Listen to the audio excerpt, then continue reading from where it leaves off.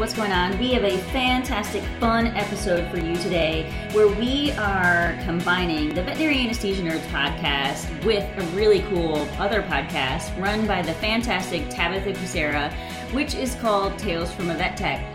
So we sat down to talk about ways that we can handle cats with more gentleness, where we can use more low-stress handling techniques, drug combinations we could potentially use for those stressed out cats, and also ultimately how to step away from using the induction chamber or blocking the box in our practices.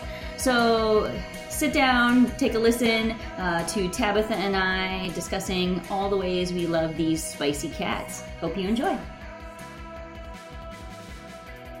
Hi, Tasha. Thank you so much for being here to talk about one of the topics that cause us both a lot of anxiety and anger. So we all know that everyone is learning. We call it practicing vet med because we're always improving and getting better. But today we are talking about a fairly outdated anesthesia technique or sedation technique that unfortunately we're seeing done a lot in practice and in shelter medicines to this day, even though it's 2022. So when we see a problem, we're all about educating people about it that may not be aware of why it's concerning for animals or humans, and then talking about what to do instead. So we're not just saying stop, but we're saying stop, this is why.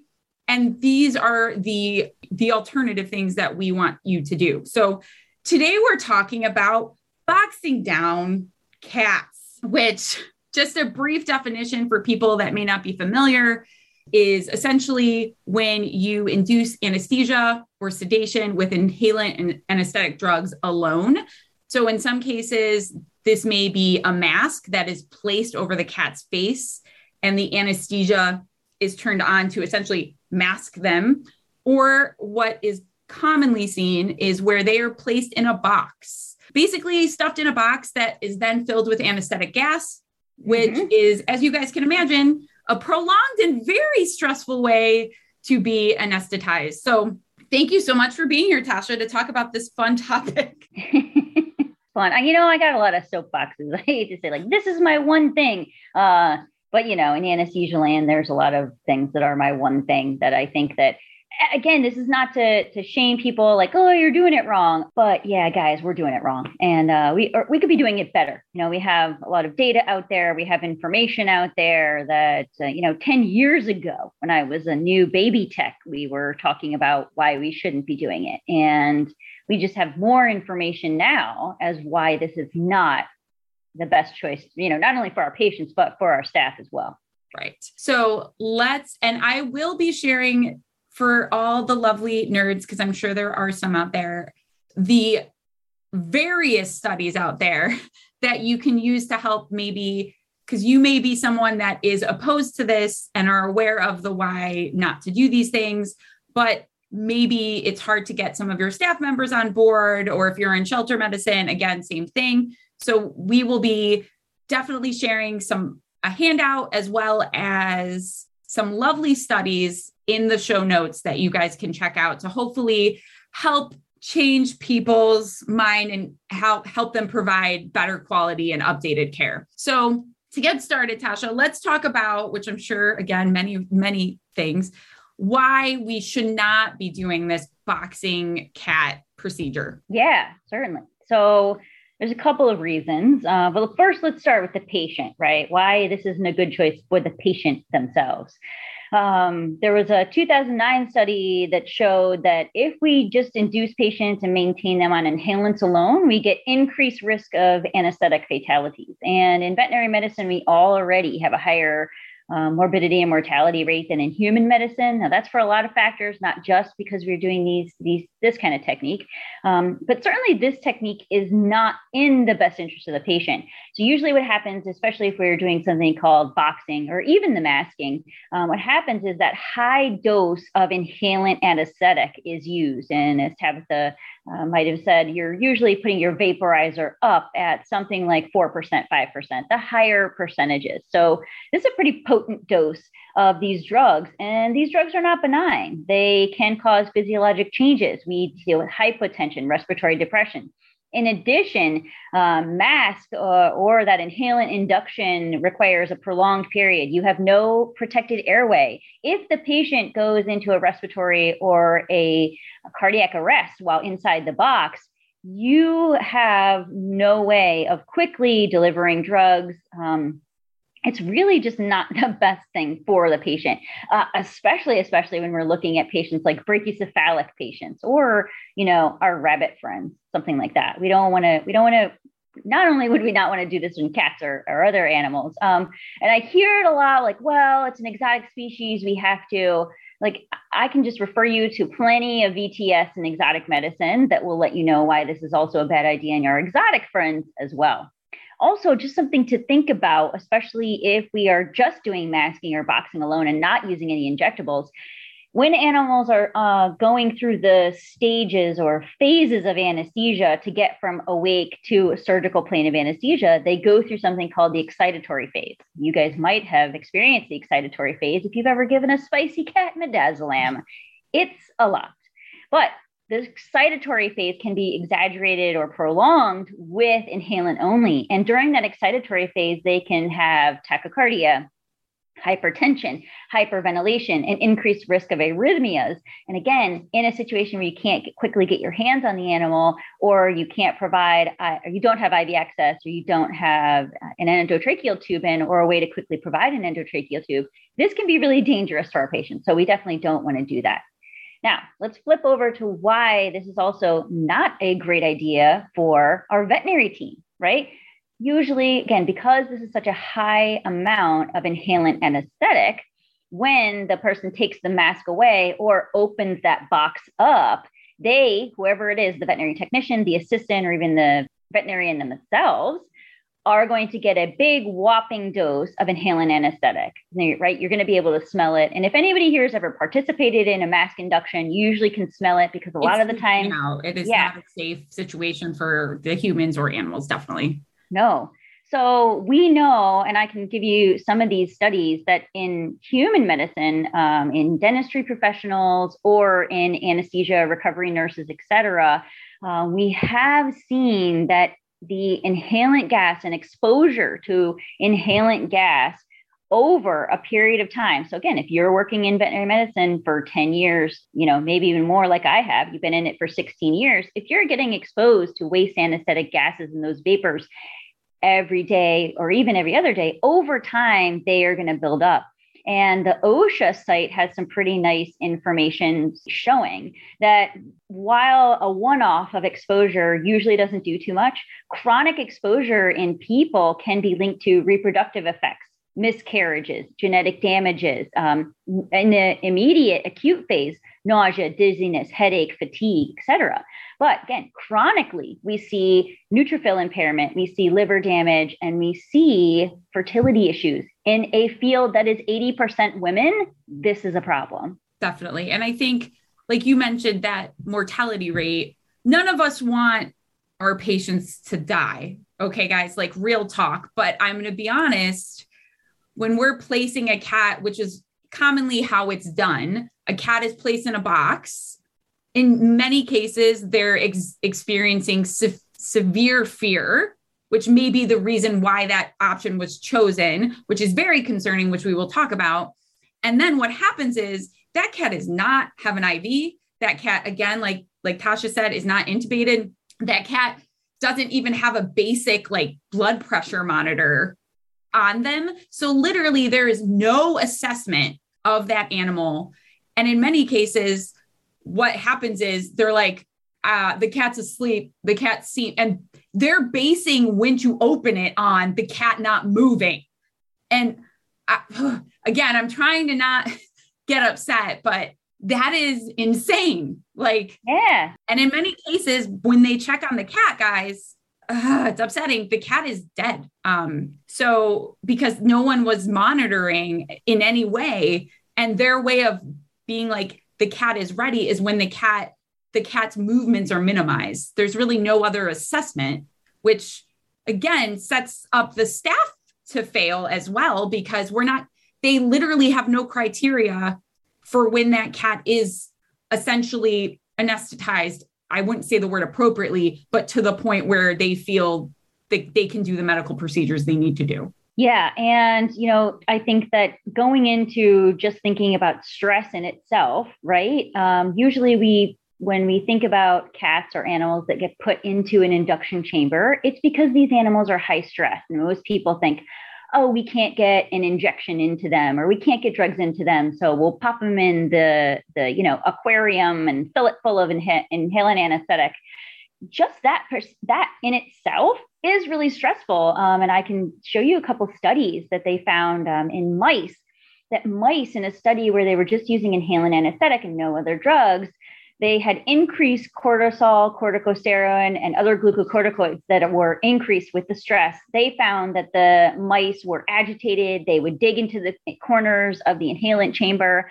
There was another study looking at both sevoflurane and isoflurane. So again, both of these things, and found that most animals struggled very violently during these inductions. They breath hold, again, our rabbit friends. So in that study, I think it was a 1999 study showing that both sevoflurane and isoflurane were adverse and should really be avoided in these mask or induction chamber things. So we know that the inhalant chamber in itself and that process of going down in an inhalant chamber causes increased stress, increased catecholamine release, breath holding, excitement, all of these things. In an animal that's already stressed, especially a cat that has underlying cardiac disease, this can be a recipe for disaster. Yeah. And stress definitely increases morbidity and mortality. And like you mentioned, placing the cat in that chamber or even placing a mask over their face as they are actively struggling. Oh, and for brachycephalic patients, it just like a mask over their face, right, usually causes eye irritation. And I am very cautious about masking in a brachycephalic patient. No, I thank you for mentioning that. And I think when it comes to fear and stress, our goal should be reducing that fear and stress and not escalating it. And when you place, especially a cat, but any animal, into a small area where there is no chance of, basically there's no option for flight, right, to escape, they panic more. And then adrenaline, all of these things are things that escalate as they get stressed out. And then they can override, which is why I'm all about sedate soon, sedate early. Oh, drugs, man. Yeah. Because they will override the drugs. And I can definitely see that happening in this situation. So then, like you said, it might have started with a 3% and then they turn it up to 5 and it's been 10 minutes. And you're just like, oh my gosh, this cat is panicking. And they're, like you said, kind of trying to get out. They may even be panting at that point due to the excessive stress. So these are not great.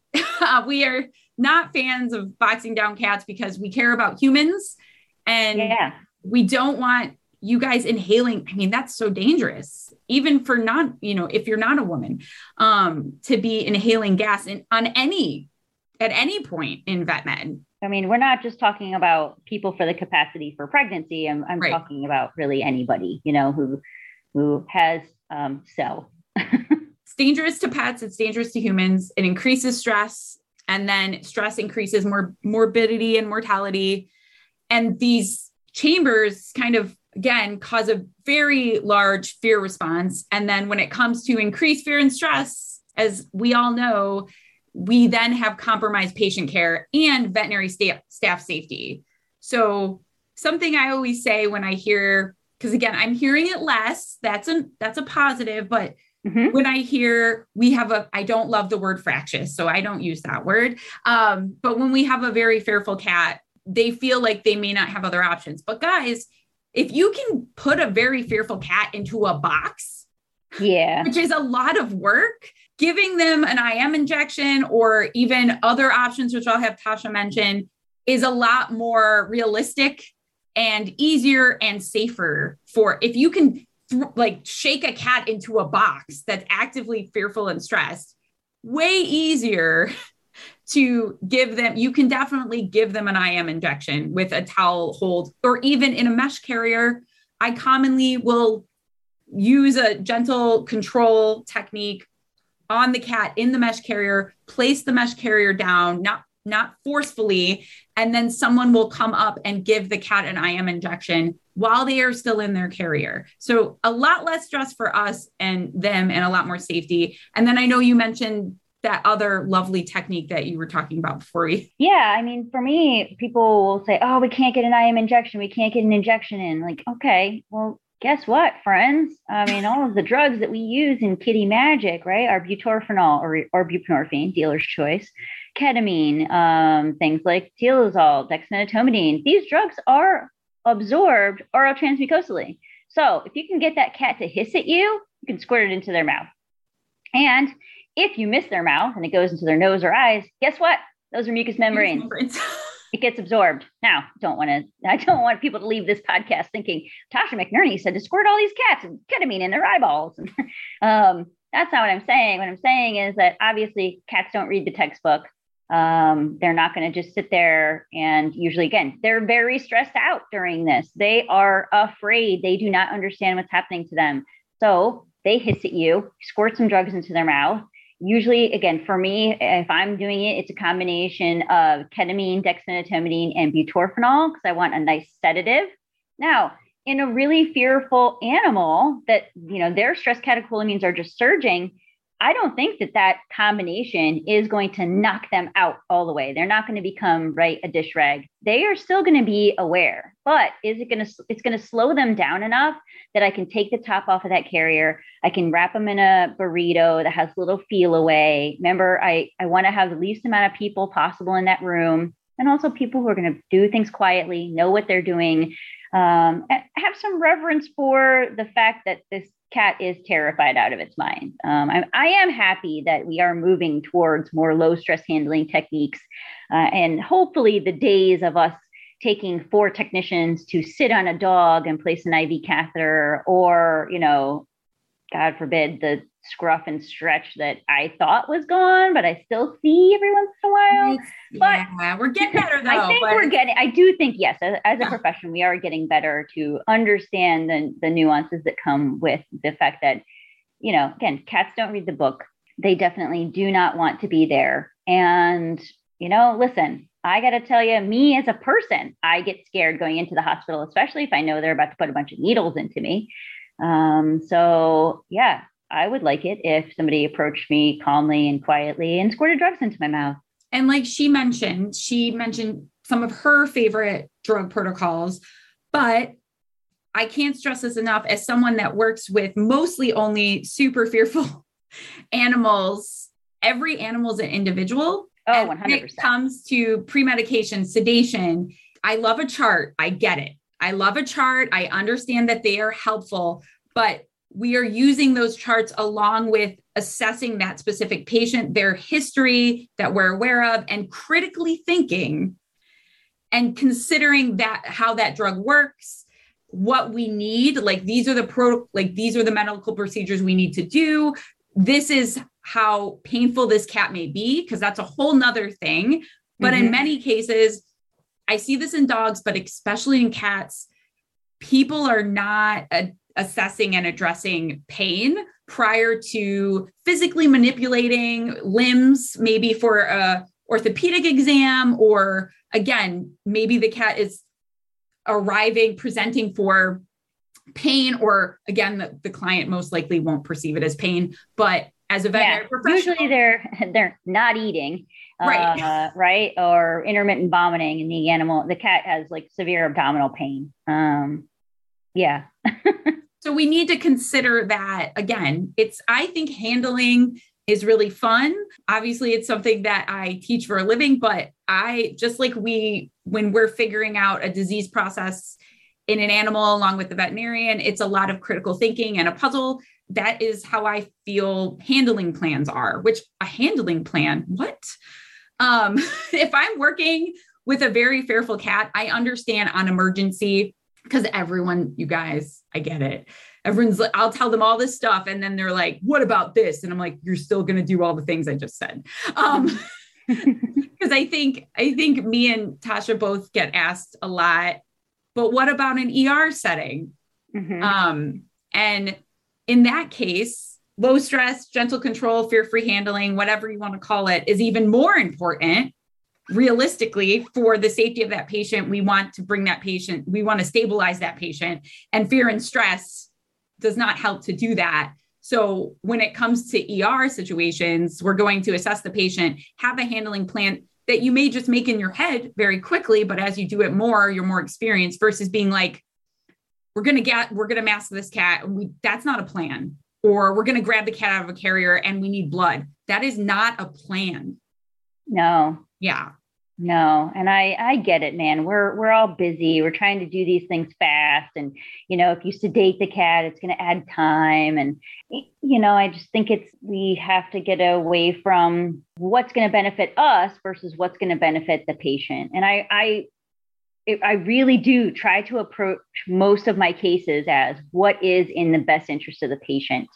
And if it turns into a time management issue, like if I can't provide good patient care because of time management, then there's a bigger like staffing time management, management issue. This is, not a patient care issue. We should be able to provide the best patient care possible if we have those resources on our shelves, So one of the things I was actually talking about in an earlier episode of the Anesthesia Nerds podcast was I was talking with a sports medicine doctor, and, he just said, as we get sedated radiographs. And I was just so happy that he said sedated radiographs, because I think that there's a lot of technicians out there listening right now who have struggled with, a huge dog and trying to get like shoulder or elbow rads with no sedation on board. It's not fun for anyone involved. And we're only making the whole experience worse for the patient. So the next time they come in, they're going to be even more ramped up. And I think when it comes to, because in a perfect world, ideally as a field, I believe like as a behavior consultant and someone that consults with the general public quite often and lectures to them about how to advocate for their pets, but also support and love their veterinary professionals, I'll be honest, I tell them all that their pet should be sedated. And obviously less fear, stress, and anxiety for the pets. This minimizes injury to the staff and minimizes radiation exposure. Because I remember, I'm sure we all have these times where we would need to get radiographs on a dog, for example, or even a cat. And you guys, no joke, I'm sure we've all been there. We took like 30 fucking rads of this animal, where actually the images aren't great quality. Of course not. So to me, I tell my clients, I'm like, if you want to save money, your animal should be sedated, because those radiographs that are getting sent out to the radiologist are poor quality and they're difficult to assess. So again, I mean, I have so many reasons. Obviously, safety and less stress for animals and humans are my go-to, but also if we want to get to the nitty-gritty, you're also minimizing injury to your staff, you're minimizing radiation exposure, and you're providing better quality care. I mean, those 30 radiographs we took, guys, no joke, it took probably 3 to 4 staff members 30 to 40 minutes. Yeah. So sedation and let's sedate them. Yeah, just sedation saves time. Yeah. Whether it's an emergency or we're taking radiographs. So hopefully our field is getting to the point where I'll have to listen to that episode. That sounds so interesting. Where sedation for radiographs is just a fairly routine thing. And sometimes I'll hear veterinary professionals say, but the client can't afford blank, blank, blank. I'll be honest. I always tell veterinary professionals, you could say, well, we're going to do an anesthetic procedure, but we're giving what is it, like a la carte? Mm-hmm. We're giving the client the choice. They can get an IV, because I have seen this. Yeah. I'm sorry. Or again, I work with a lot of spay and neuter clinics, and unfortunately, they'll give the client the option of this $5 pain med, which is not okay. Yeah, I still see that. I still see, plus minus post-op pain meds. And I'm like, I can't, no, That's I mean, not like, appropriate. no, That's that shouldn't be, that should not be a plus minus. That should right. be. So that's where I think some of these things, like whether it's, hey, it's part of your appointment time or it's part of your sedation protocol, there's a lot of creative ways financially to do it, but our clients do not know. And I'll be honest, when I'm speaking to my clients, because I'm in all the world, so it's been very interesting now that I work as a consultant and not in GP anymore, and seeing clients' perceptions. And it's helped me understand a little bit more of where there might be some miscommunication between general public and veterinary medicine. But I explained to them, it's lower cost because of this, this, and this. These are the things I look for. And then when they call clinics to try to find them, I say, ask them if they have a registered veterinary technician on staff. So my clients are asking those questions because I tell them what the difference of an RVT and what not an RVT monitoring anesthesia is. Not in a negative way. It's just they didn't no one's ever told them these things. Right. And I think that we're kind of going off topic here, but that's fine. I like it. I think that most people take their animal to the vet and they just assume that everyone on the staff that's not wearing the white coat is like a certified person, or, they've been vetted, they've been through a program, et cetera, because that's what they would expect for any other healthcare professional. Right. And I think that Canada has done a really nice job with kind of educating the public. They had kind of a media blitz of information, letting the public know what an RVT is, what an RVT does, what their education looks like. So people in the public could ask if there was an RVT on staff and they knew what that meant, the level of care involved if an RVT was the one on staff with your pet. Now, I just want everybody to be clear that I am in no way saying that people who are not certified should not be able to, administer sedation or do anesthesia or anything like that. What I'm saying is that if we really want to progress our profession forward, we've got to get some standard credentialing behind it. Again, whether that be CVT, RVT, LVT, like whatever, I don't fucking care. Pick one. But we have to have some standards put in place that, hey, you have this level of education before you can go ahead and give a potentially deadly substance, as inhalant anesthetics can be, to a patient. And I think that will also, with the standardization of titles and things like that, we would also get more of a standardization, of care. Yes. Because there's a lot of people out there who are doing the best with what they were shown. Yes. And it's fairly outdated and not safe for them, like boxing down cats, for example. It's not safe for them or the patient, but there's no standardization of care. So that, again, it's going to help everybody, but I know we got a little off topic, but it's applicable. So it is applicable. I mean, here's the thing. You can be on the job trained and you can, I've seen some people on the job trained. I can think of one tech, her name is Bonnie Samian. She worked at Rao Animal Hospital in Glenside, and she was a maverick with cats, man. And she could get blood on any jugular. And if there was a dehydrated cat, she could hit a vein, put catheters in. She was amazing, right?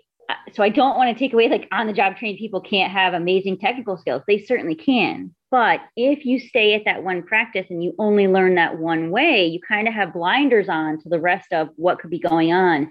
And unless you do a lot of independent self-study of like textbooks and all this other, information you could be ingesting, you're not going to see it. You're just not going to see it because your clinic has their way of doing things, right? There's a reason that we call people from Penn the Penn Wees, right? Because at Penn, we do this.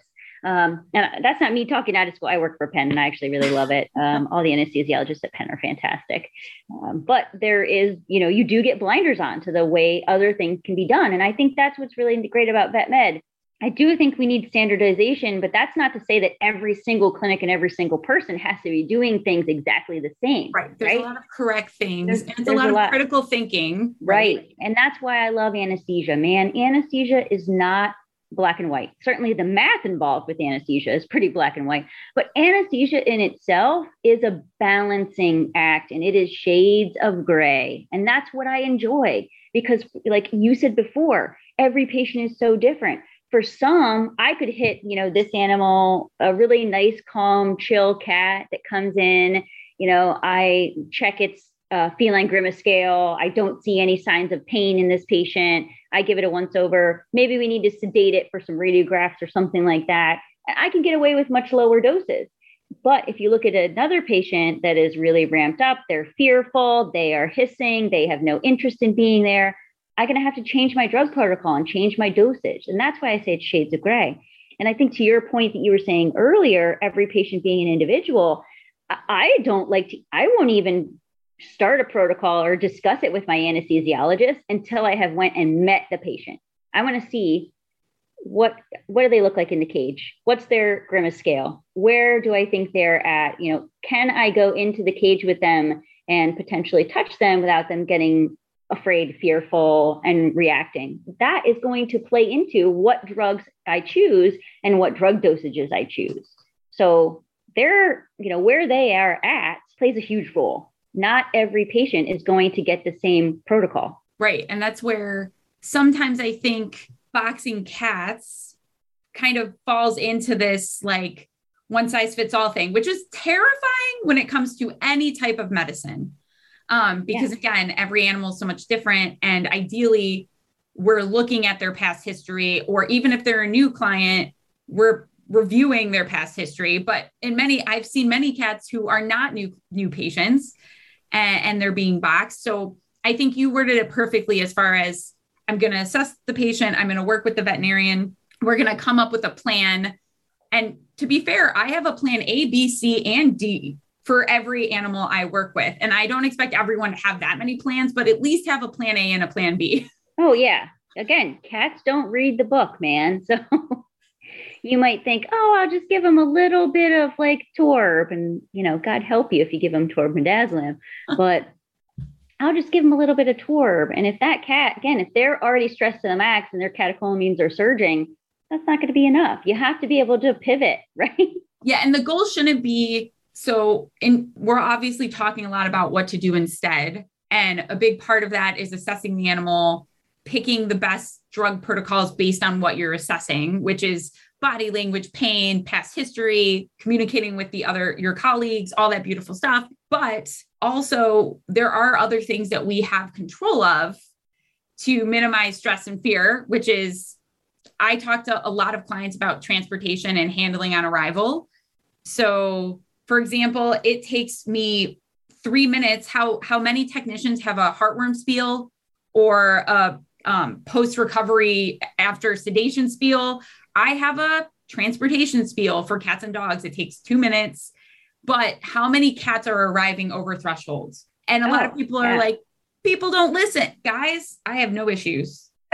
And these cats they were fired from a veterinary clinic due to fear aggression. All I did was talk about low stress travel and a tiny bit about carrier training, because in many cases I get thrown into the animal needs to see the vet immediately. And basically, let's place them in a quiet room. They're not hanging out in the lobby. One benefit to the pandemic, lobbies are going they're not as common. People are just getting the animals in the room or having them wait in the car, which I love. Yeah.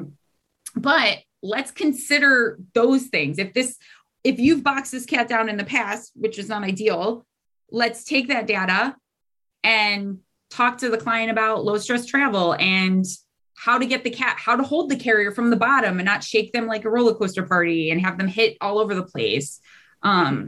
Placing them in the room right away with some classical music. Again, these are tiny little things that make a huge difference, because most of the cats I work with arrive not over thresholds. Now, I know we can't always control that, but that's a simple thing that we should be doing, along with pre-visit pharmaceuticals when they're applicable.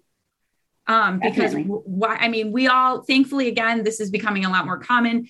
Gabapentin is one of the go-tos, but there's other options. And this is the behavior nerd coming out. But if I'm going to have a veterinarian prescribe a PVP, I'm going to talk to that client about giving it. and how to give it. Of course, I have a bunch of medication tips and tricks, especially for cats, which I'm sure I will talk about in the future. But we're not going to say put it in their food, right? We're going to say put it in a high value like whipped cream or churro, and we're not going to say to scruff the cat and shove it down their throat, because that's not realistic for your patients. And I hear so many people say like the client's not compliant, they didn't give the med, but no one really asked the client if they know how to give. And then the cat's there, and it's horrible for everybody. So I think we definitely need to think a little bit ahead and communicate with clients, but also, of course, chemical restraint and pain management sooner. Oh, 100%. Yeah. Yeah. And I think that one thing that maybe we haven't talked about, and maybe we can hit on really quick, is that there probably are people who are working in practices where they do still box down or mask down patients. And maybe the technician knows that this isn't optimal, but they're not sure how to speak up about it or like how to initiate change. And I think it can be intimidating to go up against maybe your medical director or the doctors who are saying, yeah, this is okay. Or, if you're a new associate doctor and you know that this probably isn't the way we want to do things, but there's another associate who's doing it. I think to be armed with the information, right? I probably wouldn't make a big scene in the moment. I would just kind of, pull them aside afterwards. If you're uncomfortable with it, again, because all of these things that we're telling you, and guys will give you links to lots of studies. You can say to them, hey, I was just, taught in school that this was suboptimal, not only for the patients, but also for the staff. And maybe we can talk about it at a staff meeting, and we can come up with some ways that we can change our policy so that we are not participating in this. And hopefully they'd be open to it. Again, I think that a lot of times if you approach them with studies showing why this isn't optimal and some alternatives, I wouldn't just be on the clinic floor basically bitching about how it's terrible and they shouldn't do this and blah, blah, blah. I think that you want to be part of the team, and you want to look out for your teammates and the patients. You got to be part of the positive change, which means that you're, actively trying to show people, hey, here's some restraint techniques I learned, and we can try this instead. You don't have to be the manager or the shift lead or whatever to be a leader as far as the technician goes. So for me, I do a lot of relief at practices, and I don't go in as a relief supervisor. I go in as a relief anesthesia tech, and I say, hey, you guys, I noticed that you're doing this for restraint. How about we try this instead? As with restraint, especially with cats, sometimes less is more. So let's ease up a little bit, and maybe we can get done what we need to get done. And if we can't, there's drug. We better living through chemistry, again, sedate sooner than, because in many cases, we may accidentally misassess the animal, and the cat is showing pretty severe signs of stress on arrival, but maybe they're missed. And then that cat begins to escalate, and you guys say, well, or the cat may be frozen in fear, which is a common thing I see in vet clinics that's misinterpreted as relaxed. Yeah. And let's say you have to do an exam. Like, these are needs, not wants. So a want is like a nail trim or a vaccine. We can reschedule this for later. This is not, that's what I mean by that. I'm not saying it's not important, but it is not a need. A need is the cat has been vomiting and having diarrhea for a week, or the cat hasn't eaten for 2 days, and we need to get those diagnostics. Yeah, I think that what you're, or at least kind of alluding to what you're saying, is if you have a limited time window, especially in a fearful animal, then you got to pick what you need to get done, right? Prioritize. But yeah, you're going to, because what I see commonly happen is the cat's escalating over time, and people may even be noticing it, and they're like, we'll get to the sedation maybe later. We're going to try this and this and this. No, they will override the drugs. You're spending way more time than you need to. You're putting everyone at risk. You're creating negative associations. So sedate sooner. And see, I got there at the end, Tasha. I think that you make a really excellent point. I mean, how many times have we seen that an animal is in for an ultrasound or radiograph, but you're not going to get to it until, the afternoon. And so the animal is sitting here from the morning until the afternoon, and they're hearing all these other noises and these bright lights from the hospital and these other smells. And They're just getting more stressed as time goes by. I mean, my thing is like, even if the surgery or the procedure, diagnostic procedure, et cetera, isn't going to happen until, the afternoon. And let's say you were saying, oh, well, we're not going to do it to the afternoon. I mean, I don't want to give him injectable medications now. By the time you get to the afternoon, it wears off. Which just give him a little something to take the edge off for right now. Again, whatever the clinician wants to do, whether it be, gabapentin or Celio or whatever they want to do. But why not just give him a little gabapentin now? If he's going to wait here for 6 hours for his procedure to be done, you still can give him injectable, anesthetics or analgesics after those other things, but let's take the edge off now. Yeah, definitely. And then as far as the note you mentioned about, because I meet tons of amazing veterinary professionals. And I'm sure I've been this person myself who was very ethically compromised in a situation where a cat was being boxed and I didn't feel safe and I felt uncomfortable. And even in positive changes are changes and humans are humans. So of course, we don't want to start screaming and cursing because that's not effective communication. And you're going to just shut that person down to even when you provide those studies and other alternatives, which is helpful, they're already shut down to you. So I think, like Tasha was mentioning, it's very important to advocate for yourself 100% and advocate for that cat. But instead of saying, don't do this, we're going to say, like I said at the beginning of the podcast, this is why, and here's different outlets for why. Like I tell a lot of technicians, whether it's they have difficulty with maybe their veterinarian staff implementing pain management or basically, appropriate anesthetic protocols, leave a few studies on the lunch table. They might not read them, but you're planting a baby little seed. They may look at it. Like there's a lot of creative ways, which I'm sure many of my listeners have done. Please share them because I'm all about the more of that, the better. But when it comes to advocating for kind of going away from the box, because in some cases, this is all people know, which is why they're continuing to do it. They aren't aware of or they feel like, in many cases, I'm sure you get this too, Tasha, like the cat's fearful. We don't know how else to handle them. And that's where we talk about skilled handling and sedate, like doing the mouth sedation or sedating through a mesh carrier. Like I purposely have the really fearful cats I work with. I have those clients strategically buy mesh carriers. Yeah. There are so many, and it's 5-second sedation, you guys. Like it's so simple. So there's obviously a lot of reasons why we are not fans of boxing cats and why this is a fairly outdated procedure that the whole veterinary community is going away from, hence all the research and podcasts like this and me and Tasha talking about it in lots of other outlets. But we also wanted to offer some alternatives for what to do instead and how to plant those seeds.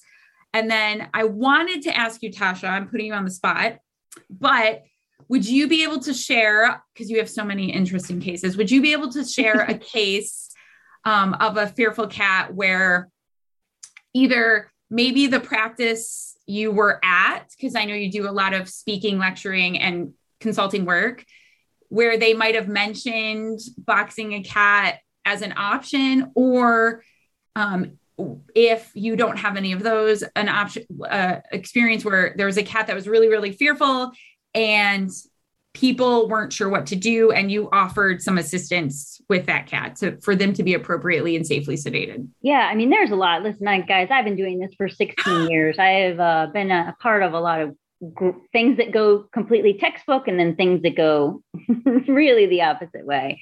Interestingly enough, I remember a domestic long-haired cat. The cat's name was Noelle. I just remember that being around Christmas time, but the cat's name was Noelle. And I'm going back to when I worked at a mixed practice way back in the day, and they were going to mask this cat down. Now, I'm 18 years old. I don't know. I'm like, okay, whatever. This cat is completely horrified. I'm pretty sure it was like an indoor, outdoor, potentially barn cat, because this was like in rural Michigan. Mm-hmm. So they're going to mask this cat down. I'm not even sure what we were doing, but this cat flipped his mind, right? He was having none of it, got away from the tech who was holding him with the mask on his face, He like basically ran up the wall, like on top of the cabinet. I don't even know how he did it. He ended up in the ceiling, like popped a ceiling tile. Yep. Noelle was in the ceiling for 2 days.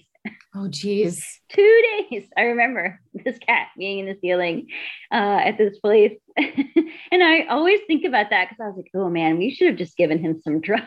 I feel like this was a learning experience. It was a learning experience. Back then we didn't have, we weren't using as much of, obviously my favorite drug, dexmedetomidine, which would have been very handy in that situation. But there are things like that just that happen all the time. And as far as like cases go, I put a lot of stuff on Anesthesia Nerds. If anybody is on Anesthesia Nerds, I know that we put an example of the oral transmucosal sedation and how we do that. And usually what happens is that I get called in because someone has tried a sedation protocol that didn't work. Spoiler alert, usually involves midazolam.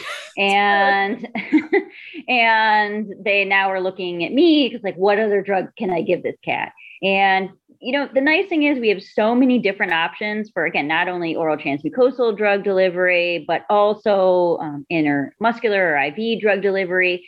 But I think the nice thing is it doesn't have to always be all drugs, right? As Tabitha was saying, a lot of it is just the environment, being aware of the signs that the cat is giving you. Proper restraint techniques go a huge way. And that's one thing that I do feel I wish that there were more training programs or more people had to go through a proper restraint training programs, because I can look back on some of the things that I graduated in tech school in 2005. And I can already look back and say like, ooh, I don't think that we should have been restraining the dog that way. And I think that any case that you're dealing with, you have to take, when you're looking at your plan for that patient, you have to not only take into account the pharmacology that you might use on that patient, but also the non-pharma things that are going to be important, and make sure everybody on the team is on the same page before you go into that room, or else the cat can end up in the ceiling. No, I think that's a wonderful point, because I love drugs as much as Tasha does, but sometimes with cats and dogs, whether it's a pre-visit medication or sedation, I feel like that is the only plan. So that's the only part of their plan is, which again, I love that part, but just like a behavior or anti-anxiety medication, we need to utilize behavior modification and environmental enrichment and assessing the patient over time, along with that anti-anxiety medication. This is very true when it comes to sedation and PVPs. I always joke that Fear-Free isn't just peanut butter and trazodone. And I joke about that in a kind way, because sometimes, obviously, I'm coming from a good place, but sometimes that's what it appears to be. And when the trazodone and peanut butter didn't work, but it's so much more than that. So I think Tasha put it beautifully, and Veterinary Anesthesia Nerds, I'm sure all the listeners are very familiar with that amazing podcast. You guys, I don't even love anesthesia. It's not my favorite. And I like the podcast. It's not for everybody. That's fine. I get it. Listen, but you know what? I'm glad that there are people like you who are going to get really jazzed about the nuances of a behavior consult, because honestly, for me, that sounds draining. And I'm so happy that there are people like you who are going to sit down and take the time to deep dive in, because a behavior consult is not like we can have this banged out in 30 minutes, right? Like that is, you're getting in there with the clients and the patient, which is so needed. So I'm happy that there are people like that who enjoy behavior, who enjoy derm, who enjoy dentistry. We all kind of find our niche and what we like the best. And it doesn't have to be anesthesia, although I'll tell you, anesthesia is the coolest. It is pretty important. No matter what those ECC people say. I stay up to date. I think, again, like nutrition is probably one of my least favorite things, but I still do nutrition CE because it's a big part of my job. Now you guys, I definitely do way more behavior CE than nutrition CE, but as veterinary professionals, animal behavior professionals, it's important that we stay well-rounded and learn from our colleagues, because none of us know all of it. So Tasha, thank you so much for being here to talk about this lovely topic. And like I said, guys, we're going to be sharing tons. Most of the podcasts don't have this many resources, but we understand that a lot of people aren't comfortable with this technique and may not know where to start as far as transitioning away from it. So we will be sharing a lot of resources and do our best to support you and the vet field to get away from this outdated procedure. But I always like to ask my guest, Tasha, what is something that makes them happy? This could be Dex, or it could be something un-veterinarian related. She's cuddling with her cat right now. You guys can't. Oh my God, this cat is so stupid. I love her so much. She's so cute. I know. Gosh, I want to be annoyed with her because we came home one time, man, and I don't even know how she did it. So kudos to her. But she had opened up one of the kitchen cabinets and just went through and started knocking every wine glass off. So we came home to like 6 broken wine glasses in the kitchen floor. We were like, what the heck? And she's just sitting on the counter like, yeah, I did it. I was bored. She's so gorgeous. Oh, it's so hard. She's just so gorgeous. I mean, all of our cats we're cat people. I actually don't have a dog in my life right now. We're cat people, and they make me happy, even though, they throw up on the carpet. And I mean, it was my fault for getting a white rug. I really should have thought better. You have a child and you got a white rug. I know. You're brave. You're braver than me. It's a little, yeah. So is the thing that makes you happy your beautiful cats right now? Yeah, these cats make me happy. And I'll tell you, honestly, what makes me happy is kind of just the place I'm at in life right now. I don't know. I don't love to admit that I am over 40 now. Are you? Yeah. Yeah. So I know I'm 38. It's so interesting because I think we're both going through similar mental health, physical journeys. Yeah. And it gets better when you get older, you guys. You start to realize shit. It does, man. I wish, and I had said this to my sister. We just went on this like amazing sister's road trip to Maine, which was amazing. It was just fantastic. No veterinary medicine was done during the whole week of this trip. And we were just connected. We both kind of said that really that saying that youth is wasted on the young is kind of true. Like what I wouldn't give to have the kind of self-confidence and the knowledge just in myself as a person and what I stand for as a person and what I'm willing to tolerate and all that. Man, if I had this at 25, I would be, I don't know, Elizabeth Warren or something right now. I literally was telling my husband the other day, I was like, I would love to have, because again, mental, physical health journey, super, I'm sure many people who are familiar with me, because I share a lot of it, have kind of seen it. And I was like, dude, if I could be 20 again. And he's like, you don't want to be 20 again. No. And I would not go back to where I was at 20. Like, ooh, no, I'm just saying if I had all of this, like, at that time, it would be, man, just the ability to say no. And that's something I'm still working on, right? Yeah. Obviously, like, as we talked about before we started recording, I have like 18 different fucking jobs. Like it's hard to say no to people. That's a little bit ego. It's a little bit guilt. Like there's a lot of things in there. Don't worry. I'm working on it with my therapist, but just the like being able to say, no, that's not a right fit for me. Or that's beyond my capacity right now. I really only started doing it in the past couple of years. That's beyond my capacity right now. It's a game changer, man. And I think that like, for me, I just started realizing that I wanted to be more present for my kids. I was doing a practice visit a couple weeks ago, and the veterinarian there said that he had 4 kids. And I was like, oh yeah, that's cool. And we were talking about kids. And he said, he's been a veterinarian for 30 some years. And he was like, yeah, my kids just don't remember me being in their childhood because they knew I was always at the clinic and I would always come in. And he was like, I really regret that. They know that I was not there. I was never there to see their childhood. And I was like, man, I definitely do not want that. I have a kid. He has called me out a couple times where, I've been at the basketball game and he was like, hey, you weren't even watching what I was doing. I was like, you're right. I was answering emails on my phone. Like, I don't want to be that parent. And so it's hard, man. It's hard to say no.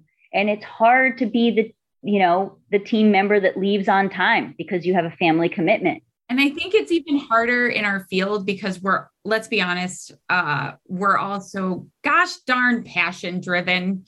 Oh yeah.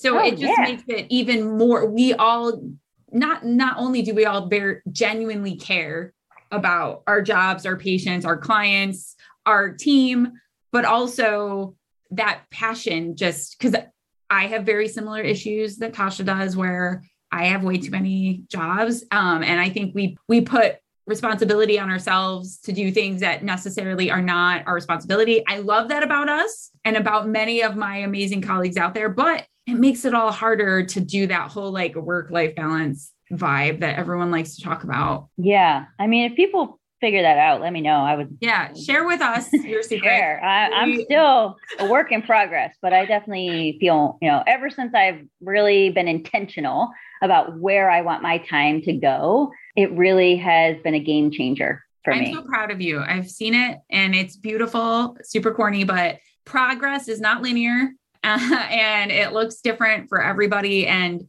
it's interesting because, like I said, a lot of my colleagues and friends who are similar ages of me and in vet med, who have we may have been different paths, but a lot of us are kind of going through this like, oh shit, dude, like I want to live life or whatever. Yeah. Yeah. And that's not to say that you can't live life and be passionate about veterinary medicine. Oh, no, our lives are vet med. Yeah. My life is vet med. I mean, I have tattoo sleeves that are all veterinary, they're anesthesia drugs. You know what I mean? Like I love veterinary and I love anesthesia and I don't see myself doing anything else. But it really is, again, only the past couple of years that I've been like, oh, I actually do have to mentally make sure that I am choosing the right projects and choosing the right things and advocating for myself and my family, because it's going to make me a better technician. It's going to make me better for my patients. It took me a long time to get to that point, and I'm happy that I have. So vet med all the way. I do love it. But I see that it can be a complicated relationship. You got it. I think we all, because again, I love vet med and I can't imagine. I do. I mean, I have a fucking podcast about it. So do you. Yeah. So we love it, but also we recognize nothing's perfect. That's just the truth with any career choice. And I'm glad to see more of us talking about these things, because we need to address them and bring them up. And it looks different for every person, but it's important to advocate, as we always say, advocate for yourselves like you advocate for your patients. But thank you so much for being here, Tasha. You're fucking amazing. You probably know it already, but it doesn't hurt to be reinforced occasionally. I really appreciate your time, and I'm sure we will have Tasha back. So let me know what you want. She knows all the things in anesthesia. I know very few things. Is her specific talent, but also she could talk about lots of other things. So let us know what you want her to talk about, and definitely check out Veterinary Anesthesia Nerds. Again, even if anesthesia isn't your favorite, it's a big part of our jobs, and the podcast is very good. Thanks so much for having me. Give me the opportunity to come on here and talk to you about, pain management and anesthesia and drugs, man. Just give the drugs. Just give the drugs. That needs to be a gift. Just give the drugs. Someone make that happen. All right. Thanks, Tasha. Thanks.